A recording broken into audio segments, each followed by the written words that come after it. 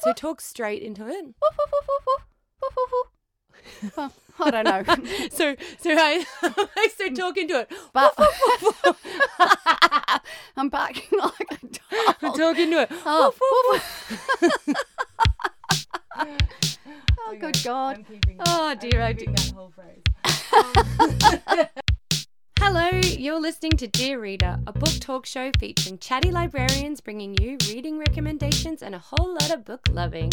I'm Louise Goodell. And I'm Bernadine Nolan. And a big welcome to you, dear listener, for tuning in to our very second episode of Dear Reader. Ooh. Woohoo! Before we get started, we want to remind you that we'd love to hear what you're reading, so tweet us at Melb Library with the hashtag Dear Reader, and you can download previous Dear Reader episodes at SoundCloud or iTunes by searching for Melbourne Library Service and subscribing. Yeah, subscribing. Woohoo! Oh yeah. Okay, second episode. Bern, what's our theme? What are we reading this? We're reading Spectres and Ghouls. Ooh.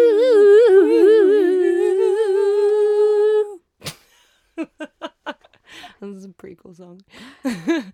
All right. Oh, review number 1. That's usually me, isn't it? Yes, darling, you better start. All right. So I took the idea of the spooky theme, the kind of ghoulish theme, and I took it as an opportunity to think about what scares me the most. And it's not really ghosts and stuff, although they are pretty scary. Oh, we'll get your hidden fears. That to be used against me later. No doubt. Exactly. So I suppose the books that I've chosen might not scare people in the same way that they scare me, but I think there's a bit of an element of horror in all of them, whether it's in everyday life or whether it's about the stories we've grown up with or the issues we're having now in our potential future. Ooh.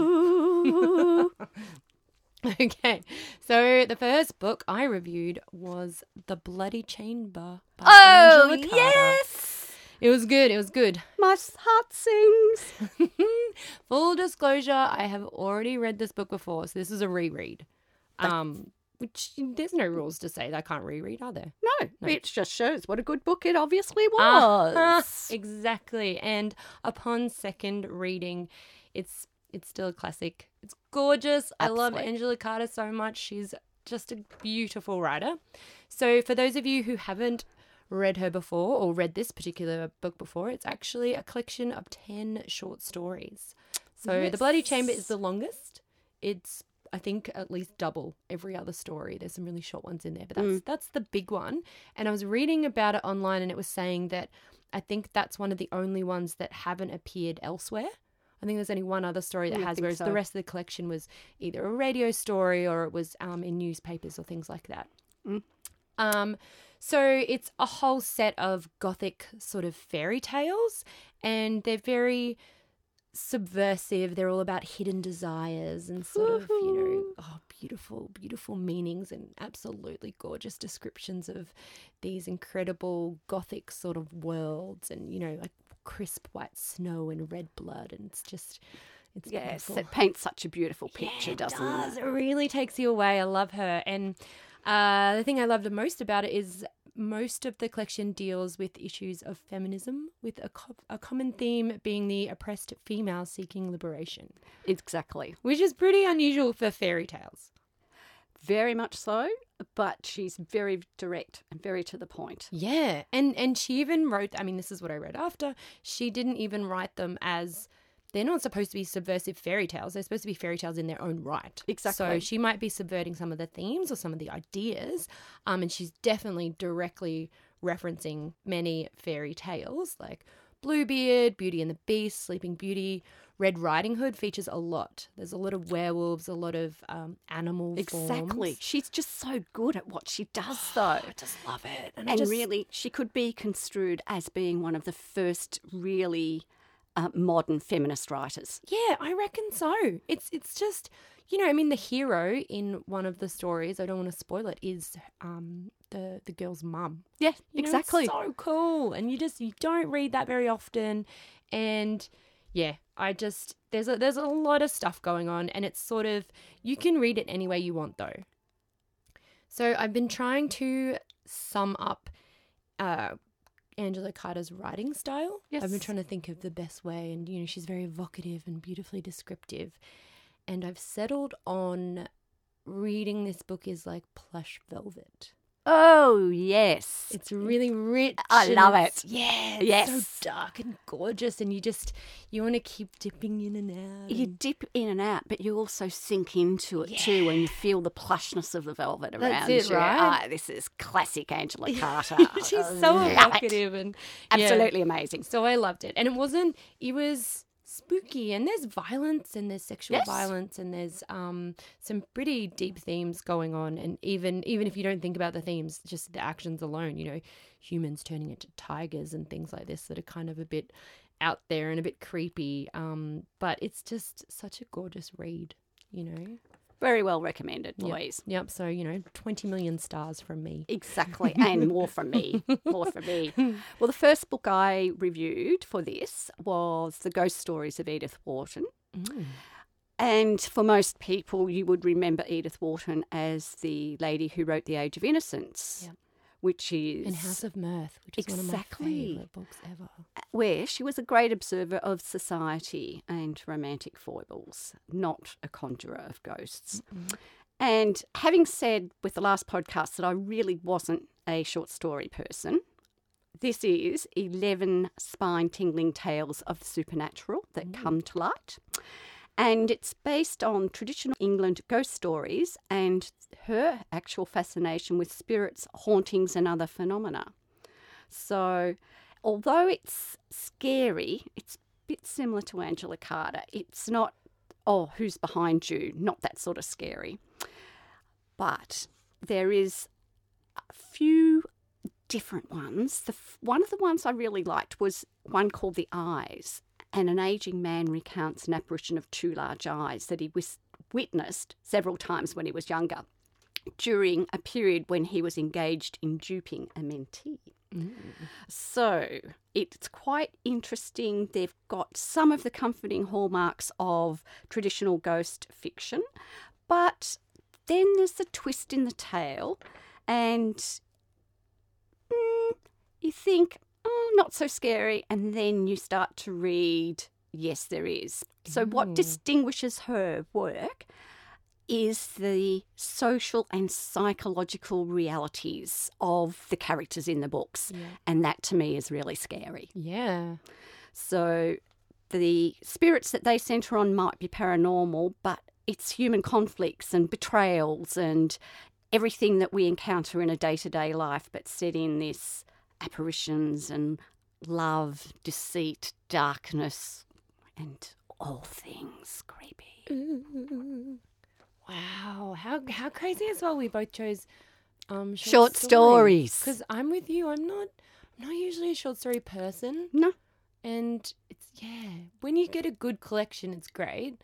But at the same time, it's not usually something I gravitate towards. Well, not really, but that Edith Wharton is one of the classics of all time. So I'll try it because I do love her. I love House of Mirth, and Age of Innocence was really good, but I read House of Mirth first. So I appreciated that one. I don't know why, it's just more, but but it's hard to think that she's the same person. Yeah, writing ghost stories. Ghost stories. Ooh. All right, I like the sound of that. Yeah. Oof. Okay. All right. So many good books. There's just so many books.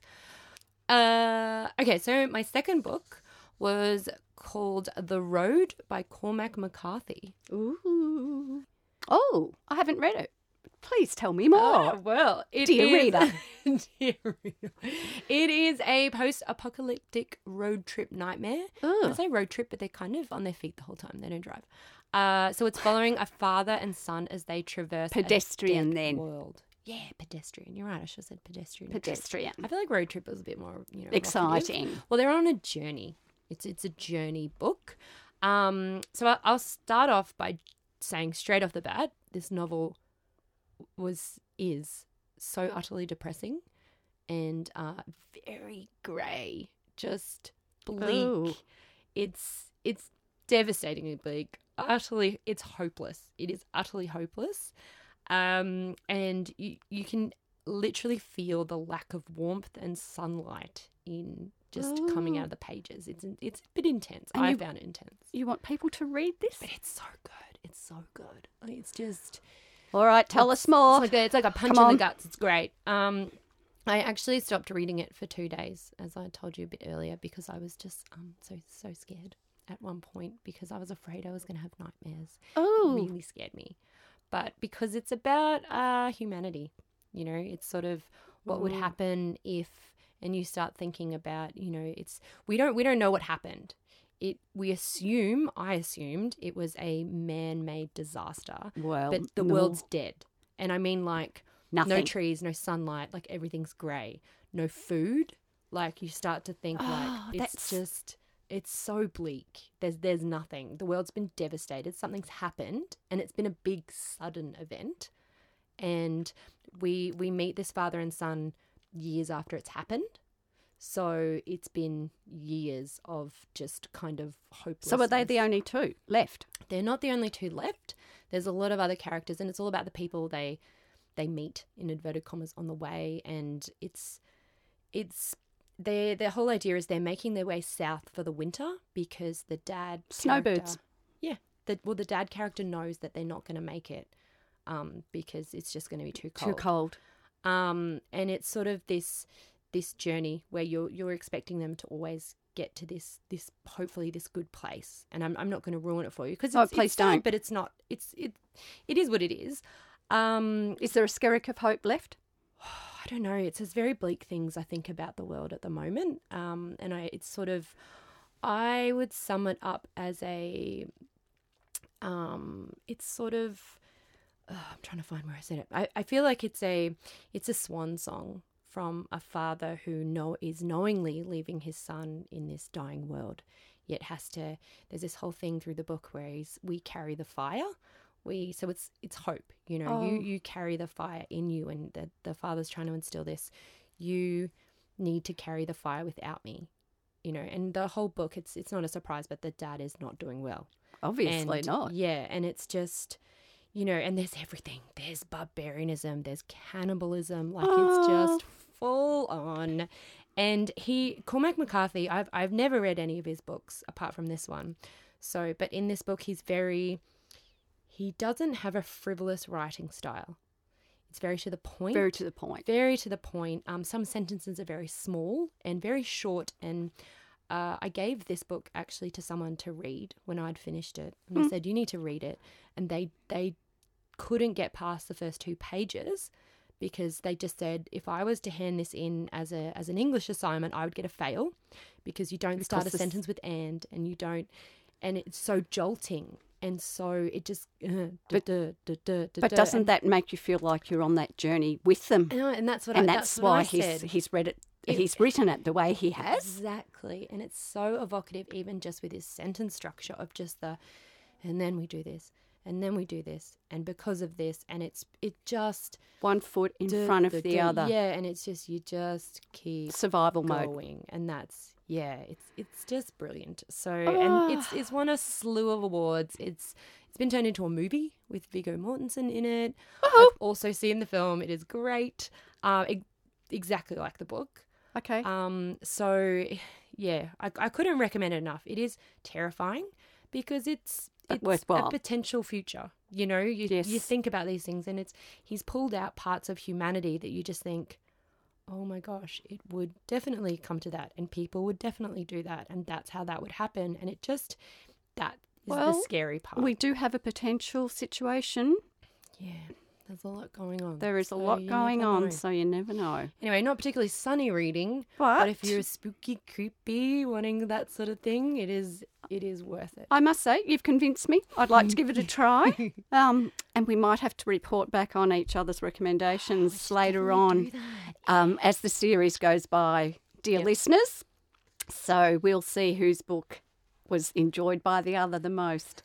The next book I read was The Haunting of Hill House by Shirley Jackson. Ooh. Now, this was actually written in 1959.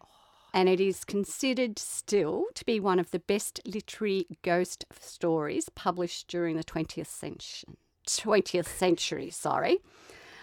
It's been made into 2 feature films and a play. And this book relies on terror rather than horror to elicit emotion in the reader. And it utilises complex relationships between the mysterious events in the house and the characters' psyches. So Hill House is this, I thought of it as a beautiful old mansion, an 80-year-old mansion, but maybe I was just romanticising this before I read it. I wouldn't have thought so, though. The location's never specified, but it's in between many hills and built by a long-deceased Hugh Crane.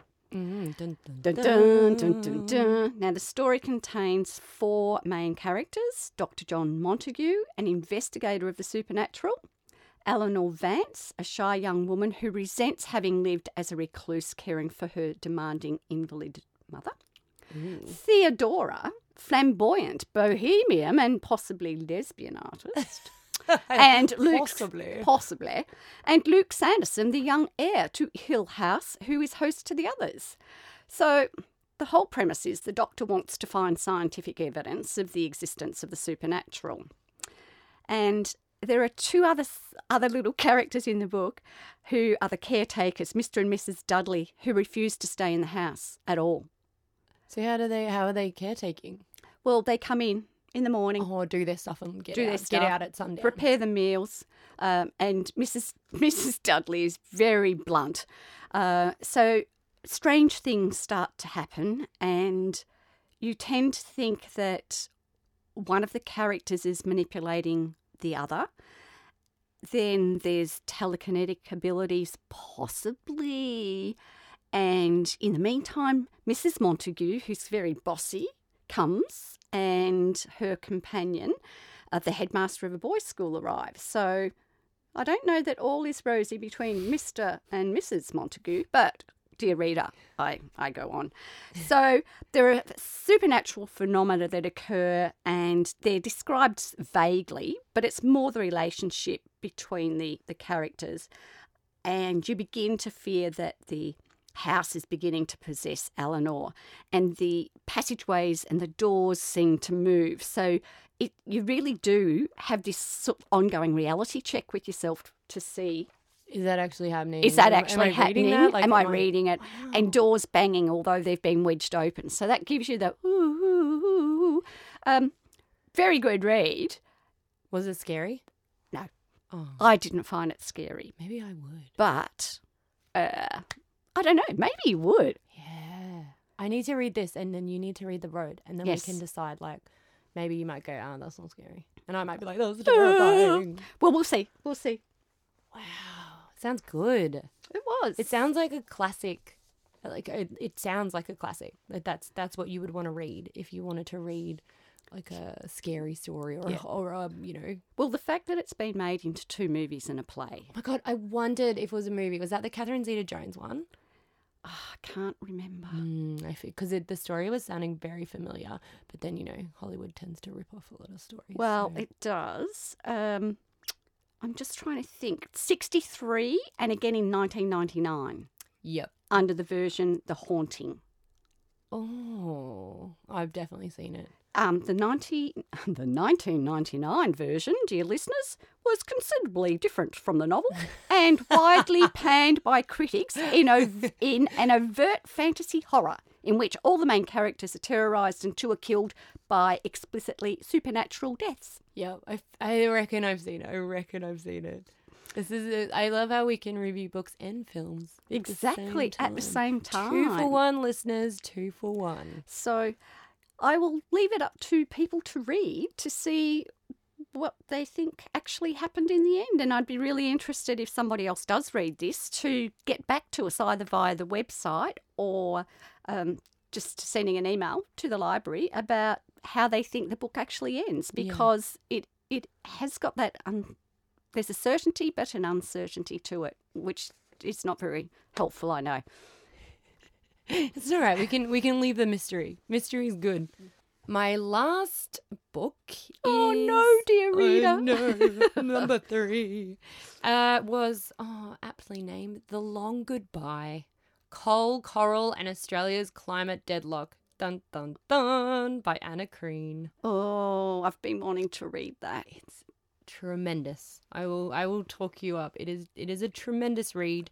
For those of you not familiar, it is from the Quarterly Essay, which is a series where they get writers to write an essay of about 25,000 words.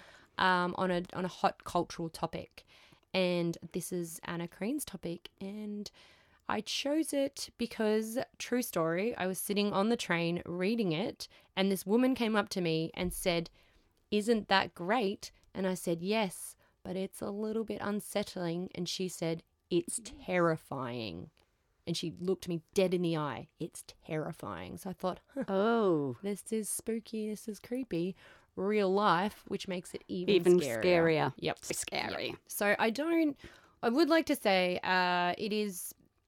it's very, there's a lot of climate change debate and a lot of debate about it. There's this sort of theory of, is it real? Is it human? Are we influencing the climate? All that stuff. I am very much in Anna Kreen's park. I wholeheartedly agree with everything with her sort of opinions. Okay. So I just wanted to state that now, because it's a political piece, and she doesn't shy away from how she feels about it, but she's still very objective, and still, she's an investigative journalist, and she's very good. I've read stuff of hers before and I've liked it a lot, but this one it's excellent. She's condensed such a large argument, and she hasn't necessarily made it digestible, because there's just so much going on. Yep. There's so much vested interest. There's so many facts that aren't facts, or, there's just so much going on that to actually false news. False news. But to paint an accurate picture it's impossible. I think you'd struggle in 100,000 words, to be honest, to actually narrow down a sort of definitive argument. Anyway, so she's very evocatively painting a picture of her. She starts off saying, "I'm going to go up to the Barrier Reef to see this natural wonder before it dies. That's it. And it's, it's a very depressing way to set up anything, really. I don't know if you've been to the Barrier Reef, or if I actually did go. Yeah. Earlier this year. Oh, you did. That's right. I did. And one of the reasons I did go was to actually see it before parts of it did die, because we forget that there is so much impacting on it, even through natural causes, that it is a wondrous thing. And let's hear what you say. Well, it's just incredible. I mean, it's a very personal topic for me. I've been a couple of times snorkeling. I'm from Queensland, so I've been a couple of times since I was a kid, and you can't imagine how incredible the Barrier Reef is. The colours and the fish, it's unlike anything I've ever seen. It's like Finding Nemo in times a million. Just the beautiful colours, everything's amazing. Yeah. Much better. And yeah, exactly. So, I was already interested to read her essay, particularly from a personal point of view. But she is,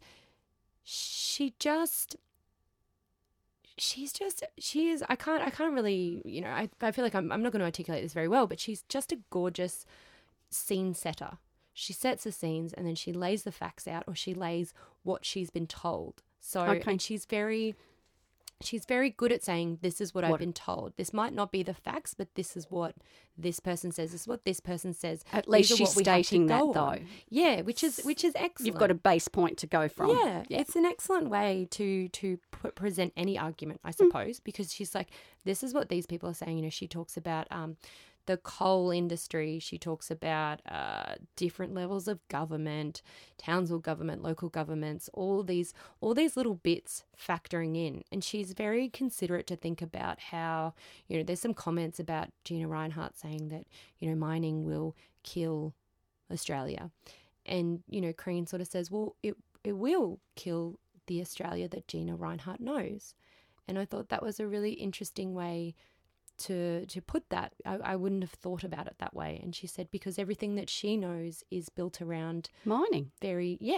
So that will kill her Australia if we don't go through, or if things start to collapse. Yeah. And it was just, she has an excellent way of framing certain things that really make you think about it from another perspective, and not necessarily an oversympathetic perspective, but just in a way that you begin to understand how something so complex actually comes from a lot of potentially simple places, or it's just an excellent breakdown. So even if you don't agree with climate change or arguments against or for, it's just a really excellent overview. And I actually think that's all you can do, is really give an overview. And she does a really bang up job. I enjoyed it a lot. And it is quite an overwhelming topic. And you do feel a bit overwhelmed. And I read an article by the Sydney Morning Herald that sort of said, well, basically good try, but I'm very overwhelmed at the end, and I'm not very enlightened. And I think that's a bit of an unfair review, because I'm not sure she can really not overwhelm you with this topic. It's huge. It's so diverse. It's a huge topic, and there's so many vested interests. You've got like so many different companies, international. You've got, and she talks a lot about the Adani coal mine prospects and things like that. And she talks about economic policy, economic stimulus. There are some incredible hard science, in inverted commas, facts about what stepping up production will mean for the overall global temperature. I mean, she's talking about just Australian coal mining affecting the global temperature before everything else that comes out in the world. So, that's insane. That's I can't even begin to comprehend that. Because Louise, this is gloom and doom. We wanted horror burn. We wanted scary. I chose the scariest thing I could, which is the future. I don't know that I wanted to hear that particularly. But anyway, it is a fabulous read. Beautifully executed. You couldn't go wrong. You couldn't go wrong with a bit of Anna Green. No. All right. Dear listener, we've bored you to death today. We've just been loose. We've just scared everybody off. They're not going to listen They're again. all like, what are they going on about? Oh, God, we thought they were so funny last time. And look, this time they've just gone, what? Just rabbiting on. All right. What's your final book? My final book is The Travelling Bag and Other Ghostly Stories by... Another short story. The queen of the traditional ghost story, Susan Hill. I put it out there. I just love Susan Hill's books. They're just beautifully written. And I haven't... can't remember how many I've read of hers, but there's not one I haven't liked or enjoyed. So this one is particularly good because it's the foggy streets of Victorian London to the eerie perfection of 1950. Ooh. And this is suburbia being invaded. And this is Susan Hill, for people who don't know, also wrote The Woman in Black, which is one of the all-time classics. Huge classic. So I love this. It's a bit like Sherlock Holmes meets Dear Reader. But in the title story, on a murky evening in a club off St James, of course it's a club off St James, darling, a paranormal detective recounts his most memorable case, one that took place in the very building where they're having their brandy. And it's just a fantastic story, and it's got a little touch of revenge, but... It was very good, but he draws the story out too. So there's this build up of what's going to happen. There's another story about a lonely boy who makes a friend, and it's called Boy Number 21 or Boy 21, depending on the version or the edition that you actually read. And years later, said boy is forced to question the nature of that friendship. Then we have Alice Baker, which tells the story of a mysterious new office worker who is accompanied by a lingering smell of decay. Ooh. Exactly.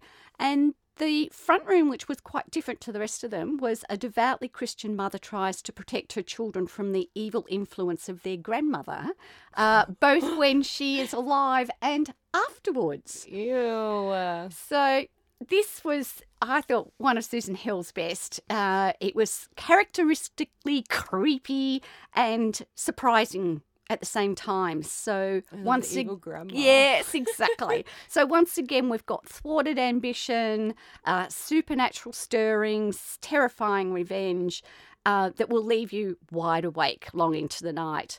So it's just, she has this uncanny ability to bring up this atmosphere of creepiness, and it doesn't take her pages and pages and pages to build up this atmosphere. So most of her books are actually quite small. It is quite small, yeah. Well, it is. Once again, it's short stories. Yeah. But I did love this. There was an article in the Daily Mail. Hill knows how to chill you to the bone in the most disarming way. This collection digs deeper into the human psyche, exploring its hinterland for paranormal disturbance. With consummate artistry, Hill creates stories that prowl around your mind, coming at you from unexpected angles, invading your senses. Perhaps read them out loud to a friend. Advantage: there's safety in numbers.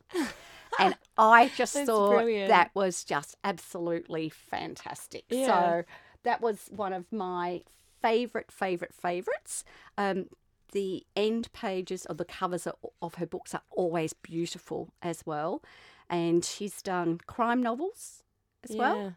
And yes, definitely. So if you really do like a quick but a very creepy read, Susan Hill's the one for me. Oh, Susan Hill. All right, I'll have to get involved. I've not read any of Susan Hill. Oh, you've got to. I feel like we have very different tastes in books. We do, which like makes it. it worthwhile. Yeah, every time I hear, I'm like, oh, bird reading. Well, I'm going to have to read. I reckon you'd like The Road. Oh, you'll love that. I'm going to have to read The Road. Definitely. Well, that's our show. You can read our show notes, including a list of books we haven't finished yet, on our Goodreads page, which you can find on our website at www.melbournelibraryservice.com.au, and it's on the read page. Woohoo! We would also love you to tell us what you're still reading, or ask us for a recommendation. Or tell us what you're reading. Yeah. Or tell us what we should read. Yeah.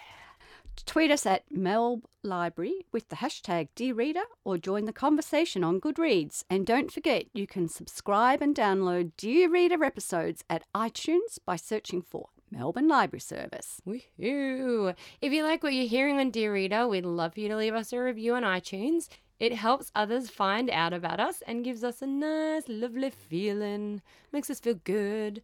Indeed. So, that's it, isn't it? That is it. Let's and roll it. Signing off for now. Until next time, Until dear next reader. time, dear reader. Thanks for listening.